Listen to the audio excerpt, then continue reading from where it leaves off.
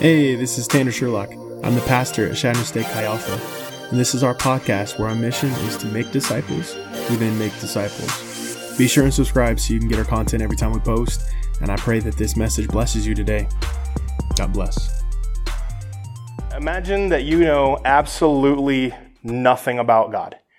You know absolutely nothing about the Bible. You know absolutely nothing about Jesus. You are a clean slate. You know nothing. You wash up on a stranded island, okay? And on that island, there is a copy of the Bible, a copy of specifically the New Testament. So you are alone on this island and you have to read what the Bible says. Now picture, based off of what you've read in Scripture, how would you picture a follower of Jesus to act? How would you picture a follower of Jesus to behave? How would you expect a follower of Jesus to interact with the world around him, to interact with his friends? How would you expect a follower of Jesus to interact with those who aren't saved? Now, secondary question, do you feel like you've read enough of the Bible to even be able to answer that question? If the answer is no, I want to encourage you, read the Bible. If you've never read the Bible all the way through, that needs to be your goal for this year, is to read the Bible all the way through. By this time next year, read the Bible. You guys can open your eyes. So keep that picture in your mind, what that would look like. Just kind of hold on to it for a little bit. And if your answer was no, that you didn't feel like you've read enough of the Bible to accurately portray what a follower of Jesus would look like, then hold on to that too. So there's a term, it's called hermeneutics, okay? We're going to briefly go into this, but it is an extremely important term. We will talk more on this later on. It's something I like to talk about at least once a year. It's called hermeneutics. And don't worry about memorizing the terms or anything like that. Like I said, we'll talk about more later on. But hermeneutics is basically the study and the science of how to accurately study the Bible. So there is a right and a wrong way to read the Bible. How many of you guys have ever been at a Bible study or something? You read a piece of scripture and somebody's like, well, this is what it means to me. And this is what it means to me. And the next person is like, well, this is what it means to me. That could be good and beneficial, but in reality, the Bible, there's a truth behind it. It's not what it feels like to us in that moment. When we read it, there's not a, well, this is what I feel when I read this. No, there is a truth written in the lines. And it's hermeneutics is basically the study of how to read the Bible accurately so you can get to the truth and we can ignore our own feelings in it. And so that's where the word eisegesis comes into play and exegesis comes into play. Again, you don't have to worry about these terms. We'll talk about these at a later time, but they are important. So exegesis is reading what is written in Scripture and then applying it to our lives. And eisegesis is taking a viewpoint and finding and manipulating Scripture to say what we want it to say. Exegesis is good. Eisegesis is bad. We don't want to practice eisegesis. So when we come to the Bible with a predisposed position and we try to search and cherry pick what it says in order to make it say what we want it to say, that is eisegesis. That's kind of when we go around in the circle and everybody says, this is what it means to me, this is what it means to me. Again, I think there is benefit in that because I think you can get to the bottom of what a piece of Scripture is saying by doing that. However, we have to find the bottom of the Scripture. And so, I know this is boring stuff. I'm not trying to lecture you guys or anything like that this week, but these are important terms, and so I wanted to briefly go over them. And they are kind of simple. When you think about it, hermeneutics is how to study the Bible correctly. Exegesis is how to read the Bible, or is the accurate interpretation of what Scripture says, and eisegesis is basically us trying to manipulate Scripture. But it sounds simple. However, practicing them is extremely difficult. Proper exegesis is really hard to do at times. Hermeneutics makes it easier because there is, if you ever want to learn how to read the Bible, look up hermeneutics. I literally had to take a textbook class on it. It's a thick study. But learning how to read the Bible correctly is extremely important. But the problem is we come into reading the Bible, every time we open up the Bible, can you go to the next slide, dude? I'm tired of looking at the cowboy hat on the, thank you. Every time we go into the Bible, we are approaching it with our own viewpoint and our own perspective.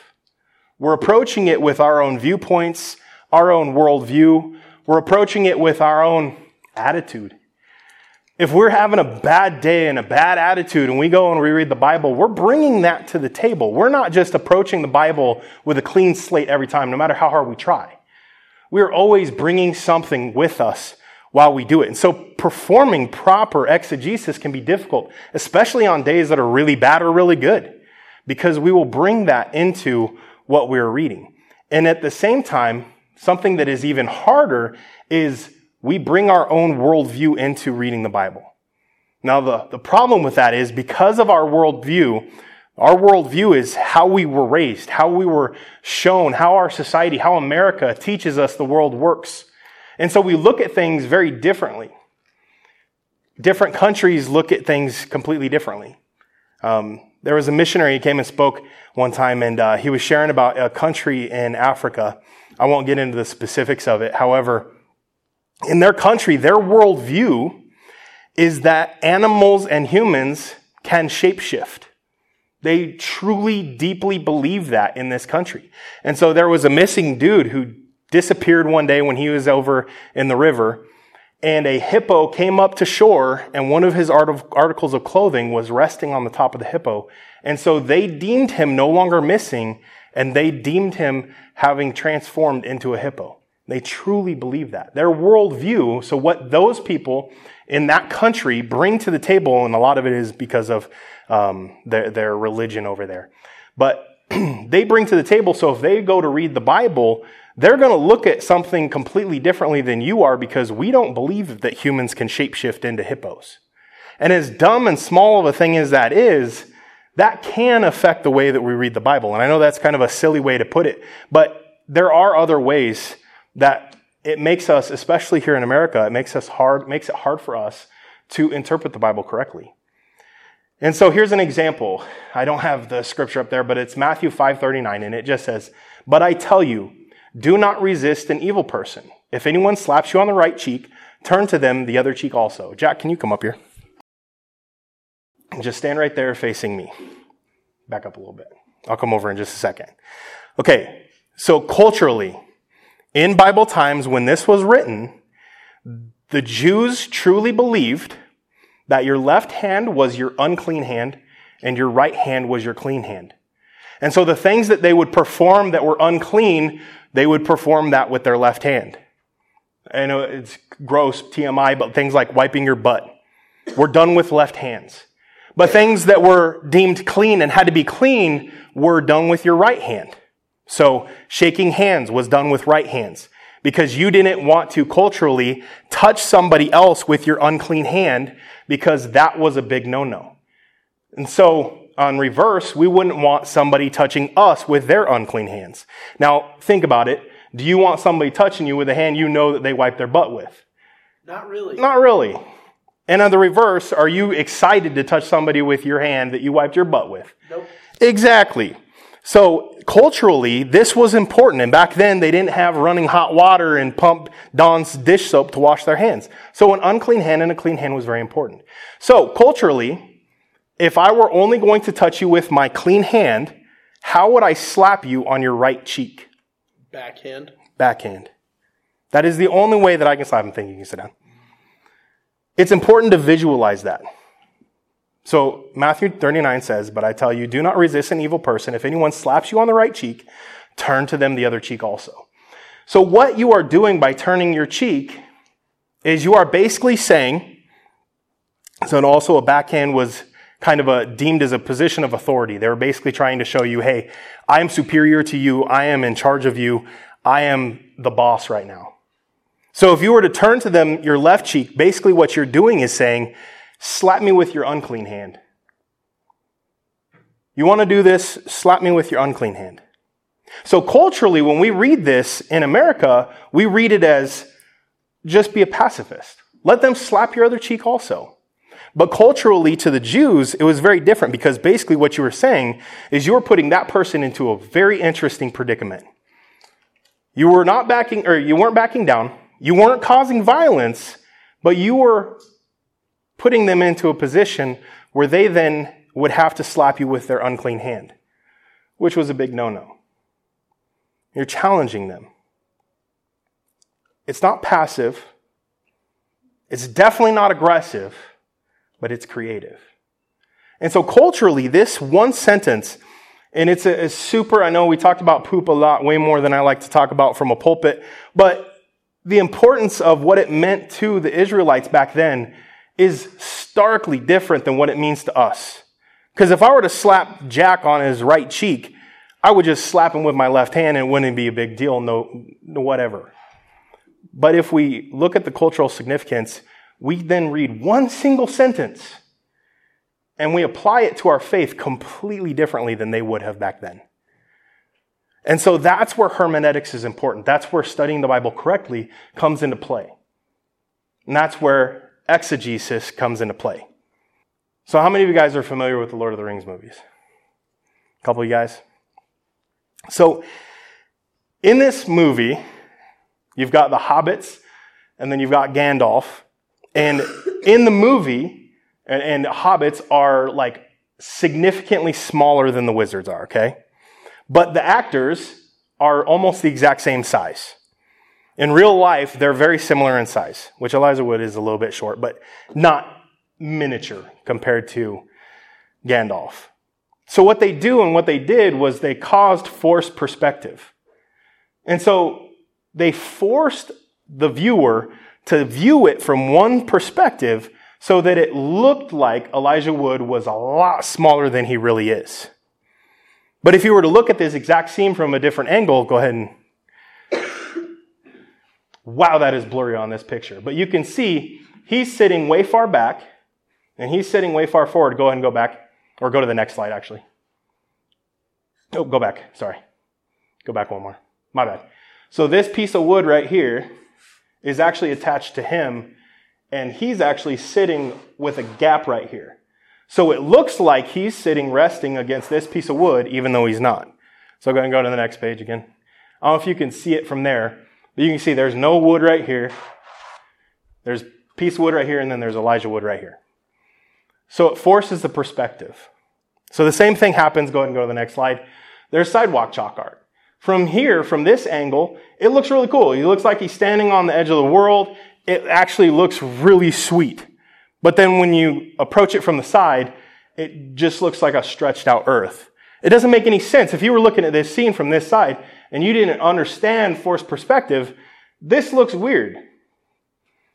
And if you were staying from this side and you don't understand forced perspective, it looks like there's a ball standing on top of the sidewalk. That's what sidewalk chalk art does.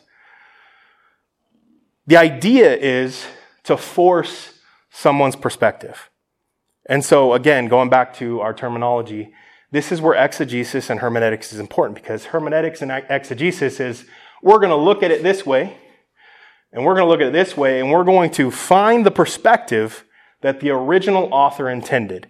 This guy, the author of this, wants us to view this from this perspective. He doesn't want us to view it from that perspective. That's where hermeneutics and exegesis is extremely important. So exegesis is viewing it this way. Eisegesis would be viewing it that way. That makes sense? A little bit. So, if you guys want to turn in your Bibles, we are in Philippians 2 still. We're finishing it off. And then next week we will be in Philippians 3. So we're going to go back and read a little bit of the scripture, starting in verse 9 from last week, so that we can get a bigger picture for what this week says. Therefore, God elevated him to the place of highest honor and gave him the name above all other names, that at the name of Jesus every knee should bow, in heaven and on earth and under the earth, and every tongue declare that Jesus Christ is Lord, to the glory of God the Father. Dear friends, you always follow my instruction when I was with you, and now that I am away, it is even more important. Work hard to show the results of your salvation, obeying God with deep reverence and fear. For God is working in you, giving you the desire and the power to do what pleases Him. Do everything without complaining and arguing, so that no one can criticize you. Live clean, innocent lives as children of God, shining like bright lights in a world full of crooked and perverse people. Hold firmly to the word of life then. On the day of Christ's return, I will be proud that I did not run the race in vain and that my work was not useless. You can go to the scripture, dude. Thank you. But I will rejoice even if I lose my life, pouring it out like a liquid offering to God, just like your faithful service is an offering to God. And I want all of you to share that joy. Yes, you should rejoice, and I will share your joy. Now I want to go to this specific verse in verse 14. See it right here, starting right here. Do everything without complaining and arguing, so that no one can criticize you. Live clean, innocent lives like bright lights in a world full of crooked and perverse people, holding firm to the word. It is because of Christ that we are a light in this crooked world. It is simply because of Jesus Christ. Without Jesus Christ, we are no different than anybody else. And in reality, even with Jesus, we are no different, but we are redeemed. We are saved. We are made better because of Jesus, but it is because of Jesus, not because of our own actions. And so when we see the world, so we're talking perspective again, when we see the world through the lens of Scripture, everything in our entire lives should be easier for us to handle. When we view the world through Jesus, when we first filter what we see, our interpretation of the world around us, when we put a filter of Jesus on first, everything makes more sense to us. But when we do the opposite and we take our focus off of Jesus, those truths quickly fall away and everything gets hard and we start to complain, we start to rebel, we start to throw fits, we start to bicker, we start to fight, we start to see each other as enemies, we start to see the worst in people rather than the best in people, we start to see the ugly in them rather than the redeemed in them, we start to see who they are without Jesus rather than seeing the hope in that their life could be so much better with Jesus. We start to look at things wrong. We start to look at how hard our life is. We start to look at how hard school is. We start to complain about basketball practice. We start to complain about the things that just kind of suck in this life. We get so focused on those things.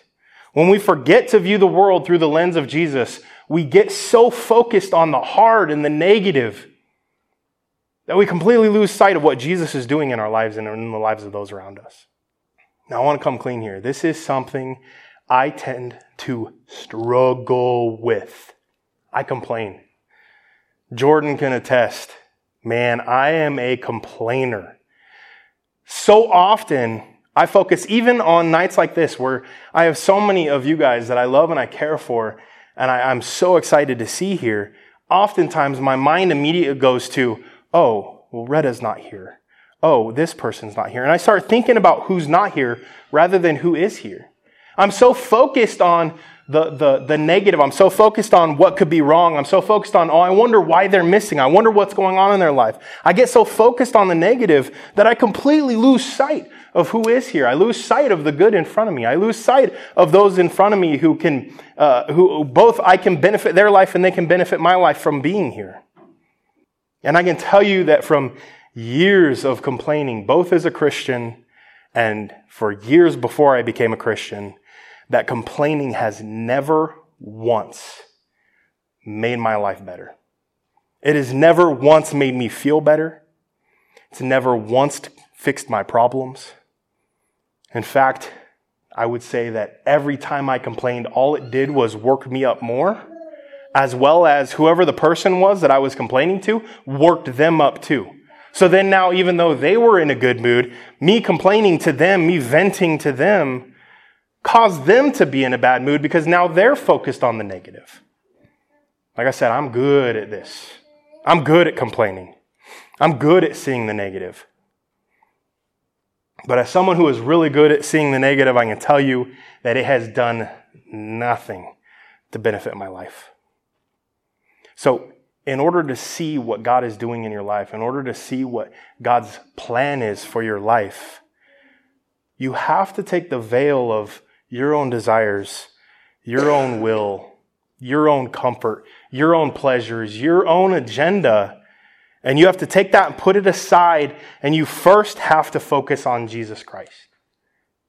Because if we're so focused on our problems, our agenda, our comforts, we can't read even this scripture accurately. Because we're coming into it with, how is this scripture going to fix my life?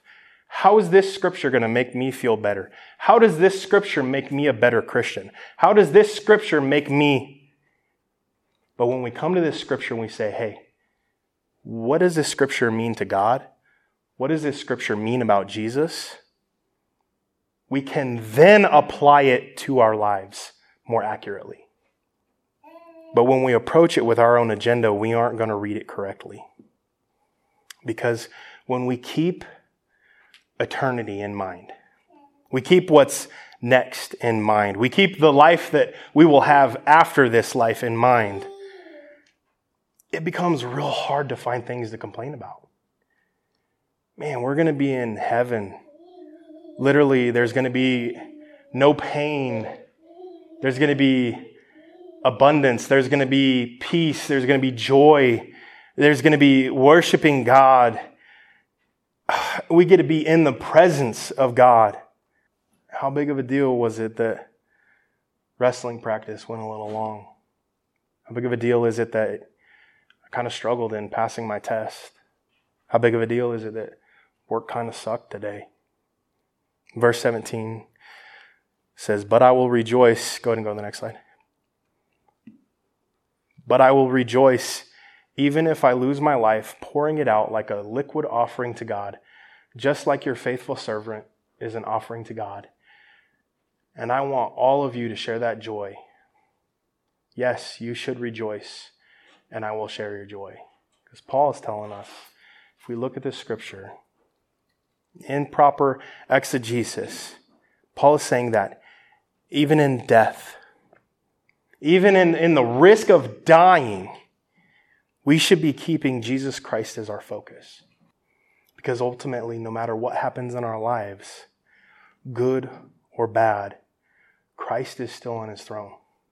And as long as Christ is on his throne, as long as Jesus is King, as long as Jesus is our Lord, as long as Jesus is our Savior, that's the best news.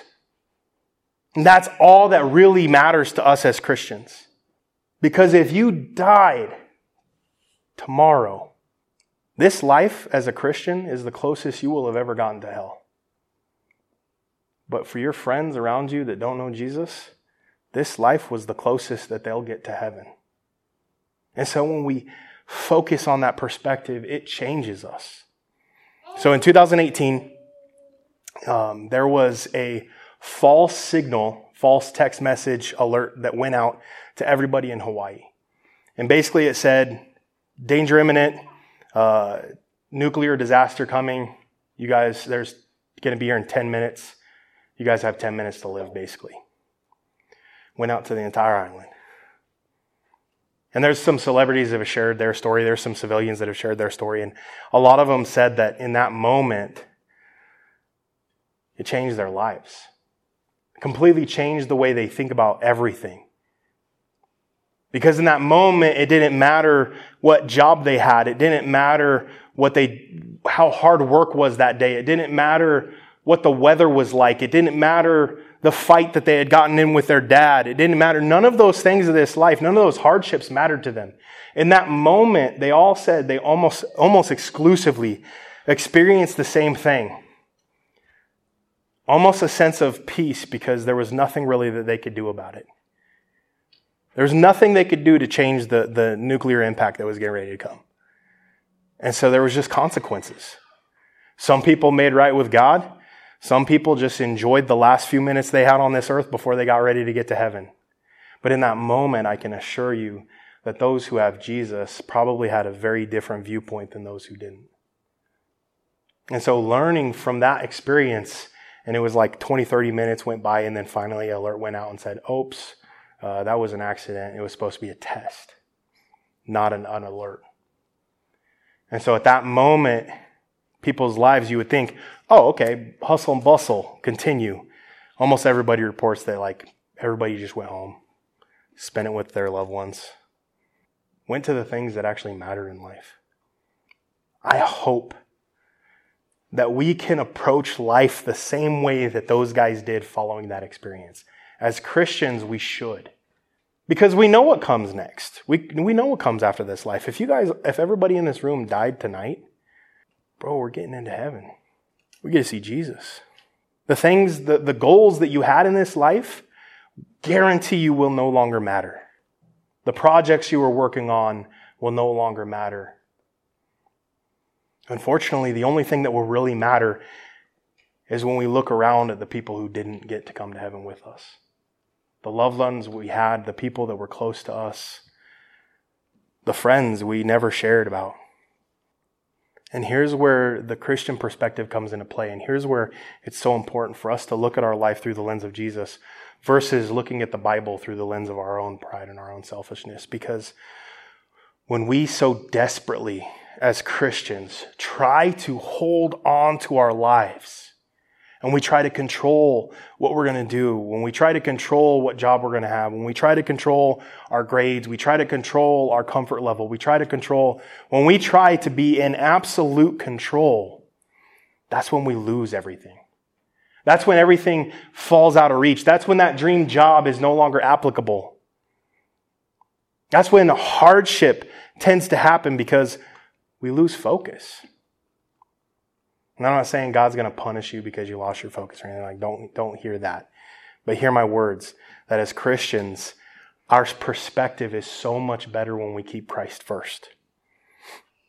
Now, here's the hard part. As Christians, we always say, yeah, Jesus is first in my life. Yeah, I put Jesus number one. And so here's the typical Christianese answer is, yeah, Jesus is number one, myself two, family three, then maybe my job, then money, then, my hobbies, then, my wrestling, then football, then basketball, then rodeo.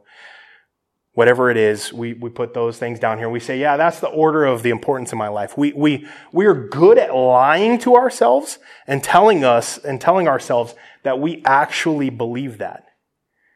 But then with our actions, we live our life like basketball is number one, wrestling is number one, rodeo is number one, job is number one, money is number one, school is number one, my job is number one.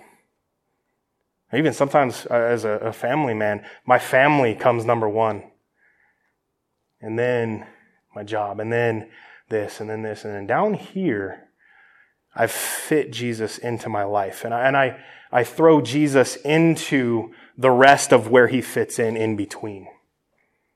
But as Christians, we've lied to ourselves and we've told ourselves that Jesus is number one because we know that he should be. But in our practice, in our beliefs, in the way we behave, in the way that we talk to our loved ones, Jesus is clear down here. And when that happens, what's happening is you are looking at the Bible through your own desires. You're treating Jesus. You're filtering Jesus through your desires first. You're saying, I want these things, and Jesus can fit in where he does. And so it becomes hard as Christians. And I'm telling you, that's like I said, I complain a lot. And so I'm guilty of this. I'm not saying this is all of us struggle with this. Don't think any one person in here is good at it. As your pastor, I'm telling you, I struggle with this same thing. I tell myself Jesus is first, but I put my son first a lot. The world would tell you, okay, that's good for a dad to do. No. In order to be a good dad, I have to keep Jesus first. In order to be a good wrestler, you have to keep Jesus first. In order to be a good teammate, you have to keep Jesus first. Because without Jesus, you're a crappy teammate. You're a selfish player. Your attitude is going to suck. Your mentality towards things in this life are going to suck. Your attitude towards your coworkers is going to be rough. This first time somebody accidentally punches you in the face or purposely punches you in the face, immediately we'll go into retaliation mode. We'll go into, I want to beat this guy up mode. We go into, I want this guy kicked off the team mode. But is that how Jesus would respond? Is that how someone who loves that guy would respond? When your coworker undermines you and steals your job, we immediately go into, how can I make his life hell or her life hell? Man, when your classmates, even with other people in Chi Alpha, do something that ticks you off, we immediately go into, how can I get back to him, or how can I fix them? But that's not what Jesus calls us to do.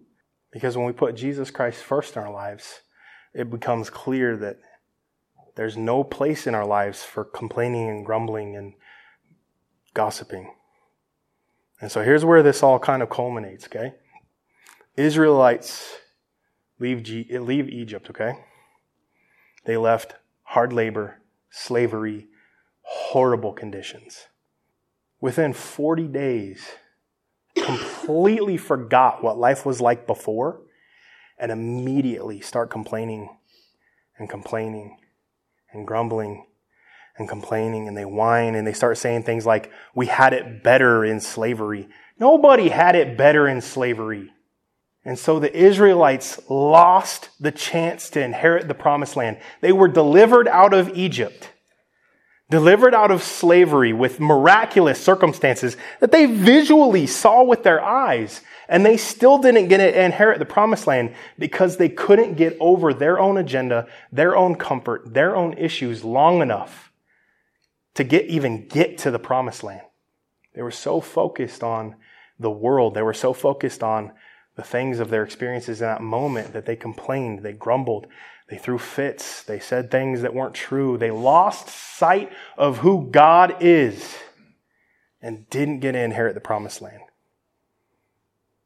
And so if that happened to the Israelites, I feel pretty confident that it's quite possible that you, me, we could be on the verge of a big breakthrough in our lives. But we're so caught up complaining and grumbling and whining and moaning. And our attitude is such garbage that maybe we've completely lost sight of the greatness of God. We've lost sight of the goodness of Jesus.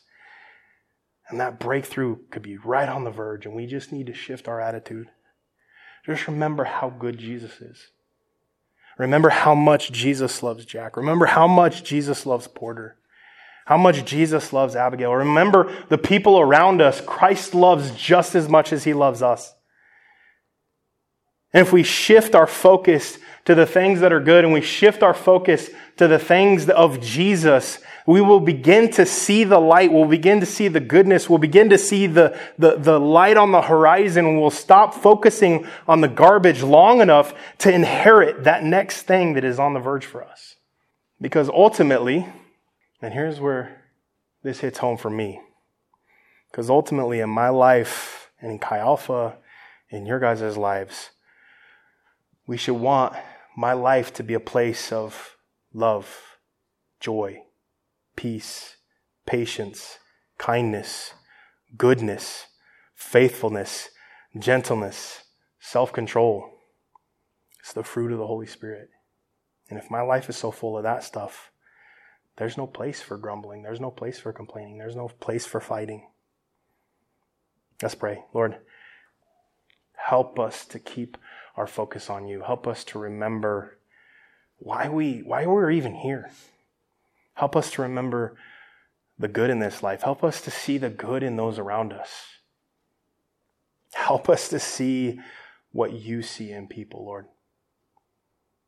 Help us to be a ministry of true sight. And we're not seeing what the world has done to people. We're not seeing what the world has made into people. But Lord, help us to see what you see in those around us. Help us to see what you see in the situation that is before us. Help us to see what you see in our lives and in our futures and in our goals and our dreams and the things that we're doing in our sports. Help us to be a ministry that sees love. Help us to be a ministry that sees joy, peace, patience, kindness, goodness, faithfulness, gentleness, self-control. And help us to emulate the fruit of the Spirit. Help us to be a body given over to you. Amen. And so this week, if you find yourself complaining, you find yourself grumbling, you find yourself focusing on the negative, remember to take a step back. Take a step back and shift your focus. Take a step back and spend some time with God. Take a step back and remember. Can you go back to the other scripture? Remember the importance that Jesus has in our lives, and remember how powerful Christ is. This is interesting because it says that at that time, the name of Jesus, every knee will bow in heaven and on earth and under the earth, and every tongue declare that Jesus Christ is Lord, to the glory of God the Father. To us, this moment, as Christians, we see this as a powerful, awesome moment. Because we bow to Jesus because of who He is. We bow to Jesus because of how great He is. We bow to Jesus because how much He loves us. We bow to Him because of what He did on the cross for us. We bow to Him because of who He is and what He has done. We bow to Him because we know that He is God. We know that He is control. We know that He is good. And we know that He is working our entire lives for the betterment of ourselves as well as to bring Him glory. And for Christians, that's awesome. But it says, every knee will bow. And to some others, it's going to be forced. To some others, they're not going to have a choice. But every knee will bow. And so it's so important for us to see the good in others. It's so important for us to see the good and the potential in those around us rather than seeing what is bad about them. Because let's be honest, every one of us is kind of a crappy person. We're very selfish. Every one of us has our own desires. Every one of us. If you had a pile of $10 million sitting right here, and somebody you don't know sitting right here, and you can choose the pile of $30 million or guarantee this person becomes a Christian, every one of us will at least think about that $30 million for a second. Tell me you wouldn't.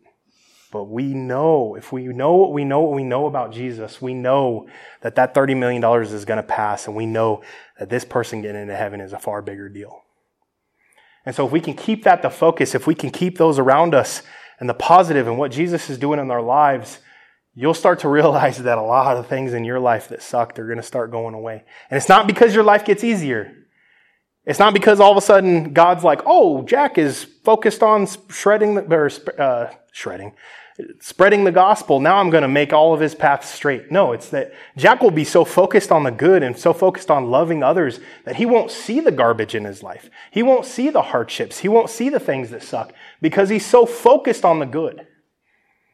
And so what I'm saying, if I'm saying anything today, is shifting your focus and looking at the good and focusing on the good and bringing the good into your life by focusing on Jesus is going to make your life a lot better. So this week, as you guys go, ask yourselves, what can change in my life? We're not going to say what needs to change. We're not going to say what you have to change. We're going to say, what can I change in my life to make sure Jesus is first? And if you find yourself grumbling and complaining, just take a step back. Try to focus on the good. Shift your focus onto Jesus. Shift your focus onto the positive things. And try to keep the two greatest commands that Jesus tells us to. Love God. Love your neighbor. As long as you do those two things, as long as you love God and as long as you love your neighbor, man, all of that hardship is going to start to pass. And not because it's going to be easier, because you're focused on good things. Love God. Love your neighbor. Amen.